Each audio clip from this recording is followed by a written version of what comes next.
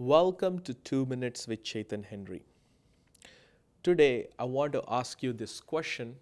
Have you disqualified yourself? The Bible shows us that Caleb and Joshua were the only two spies who qualified themselves to enter the promised land, whereas the others who went with them, they disqualified themselves by believing that they were not worthy enough to enter the promised land, and they were not good enough, and they were not qualified enough. This is a spiritual principle that we all need to understand. Even before you face the enemy, you have to face the enemy in your mind by qualifying yourself. You can only defeat the enemy in your mind by first affirming yourself for what God has said and what He continues to say about you.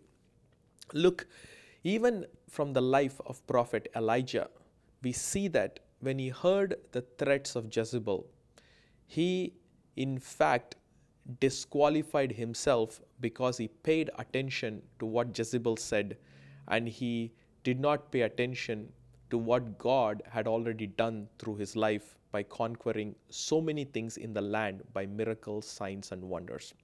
In fact, God had to come down and speak to Elijah in a still small voice and restore him back in his confidence with him.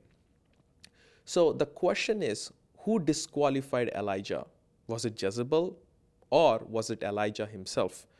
The answer is, it was Elijah who disqualified himself by paying attention to the threat and the discouragement that followed with it. So, beloved, today, I don't know whom I'm speaking to, but I want to ask you, please do not disqualify yourself by paying attention to the discouragement and the threats of the enemy. In fact, the enemy you're first facing that enemy in your mind, and once you qualify or win over this enemy in your mind, it is actually easier for you to face the enemy and win over the enemy in all reality.